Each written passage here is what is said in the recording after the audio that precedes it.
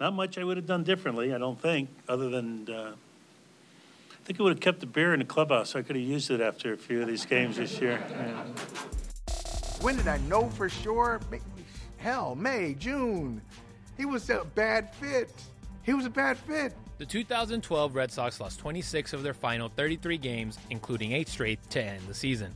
He hardly ever spins too fast for me, but it was spinning there at the end where I said, I'm just going to let it keep spinning. I don't know what was going through his head. I know that there was a lot of different things going on, obviously a lot of changes in the clubhouse. Maybe he didn't feel like he had the full support of coaching staff and players, so he just did what he could. The Red Sox finished the year with 69 wins and 93 losses. It marked Boston's first losing season since 1997 and their worst record since 1965. It was weird. It wasn't a regular situation. There wasn't anything regular about that year, and I really think there was a lot of preconceived plans that I had to take the beer out. I had to be the bad guy with Euclid. I had to, create some other dysfunctionality in the clubhouse that was already dysfunctional when I took it over. Just how bad did it get? 1 to 10 scale? 12.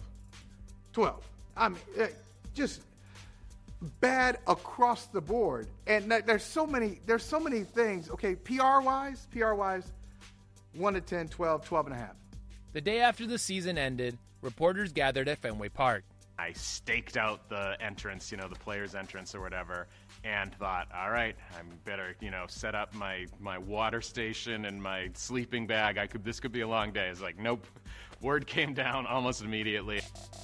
Bobby Valentine's no longer manager. They ended the suspense. It was the inevitable conclusion to that whole experience. He knew it, they knew it, we knew it, the players knew it, everyone knew it. We were the first team to get last in the division since 92, right?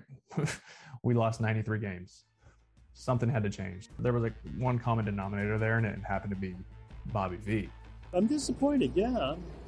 This is not the press conference that I was expecting at the end of the season. Valentine departed Fenway Park on his bike for the final time. It was a longer bike ride. I tried to, reflect. I don't know that I ever established trust with some of those guys. They really thought I was against them. Despite all the drama, some of the players look back fondly on their time playing for Valentine. I don't have much negative to say about Bobby because I judge people based off of my personal interaction with him. He coached me.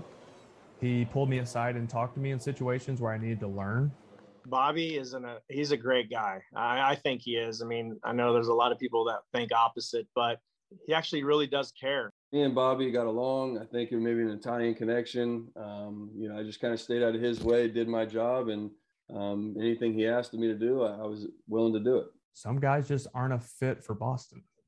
And that goes for players too. It's a hard place to play. It's a hard place to succeed. It's a hard place to fail. The night Valentine learned his fate, he had one last meeting with Red Sox CEO Larry Lucchino. I went to Larry's house after I got fired, and I went with all the information and said, Larry, you hired me to do a job. Part of it was to weed out the weak, to change the culture. It's not going to change unless there's another 10 guys off this roster next year. We had a bottle of wine. We went through the whole thing. I said, I get it. Don't think that this is anything personal. I don't think it's personal. I don't think you think it's personal. Hey, it didn't go the way it was supposed to go and you have another plan, good luck to the plan. Boston wasted little time revealing their new plan. John Farrell was introduced 19 days later as Boston's third manager in 3 seasons. New talent was brought in, along with new culture. When adversity set in after the Boston Marathon bombings, the team lifted up a city that was heartbroken from the tragedy. I felt that they were part of my family, and I wasn't going to allow anybody to come in and upset them or hurt them without us being there for them. So I think it was a mutual agreement throughout the clubhouse that we were going to make sure we helped in any way we possibly could. The Red Sox represented Boston strong throughout the entire season. Boston finished with 97 wins in the regular season and beat the Cardinals in the World Series. The fact that you won a World Series and then you add on top of that you won it in one of the most iconic, cities in America through what happened. Winning it for them meant more to us as a team and organization than it did actually winning it. It wasn't a World Series for us. The trophy should go to the city, and that's really where it belongs. That's one of the ones that I really wish that I could have been there for. From being basically the best team in the league in 2011 and then collapsing, and then 2012, all the chaos and everything that happened, and then 13 coming in and, them winning that year in Boston. And it's just like, I think about that a lot. It was such a cool experience, obviously, to play that well as a team, win a World Series, and do it in a year like Boston had in 2013 with the marathon bombings. It just, storybook. It was special. I mean, see it right here. I mean, it's hanging up right there. The worst to first turnaround was complete, but could it have happened if Valentine was still the manager? You're not really asking me that question. They would not have been Boston strong. Let's put it that way. Last place again. And it's not all talent. There is something to be said for atmosphere. 10 years later, Bobby feels differently. I would have liked to have that other chance. You can't do it all again, but I would have insisted on my own coaching staff.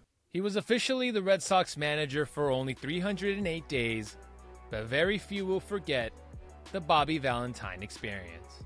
There were some young reporters on the beat that year, and I remember telling them, you've survived this, you will never have to deal with anything like this ever again. Anyone who was around that team will never forget that year, even though we really, really want to. The Red Sox were not likable, and they had Bobby Valentine as their manager, so they lost on the field. It's not even debatable. In the debate, this is the worst team we've seen in New England. Maybe that you say in the 21st century, maybe ever.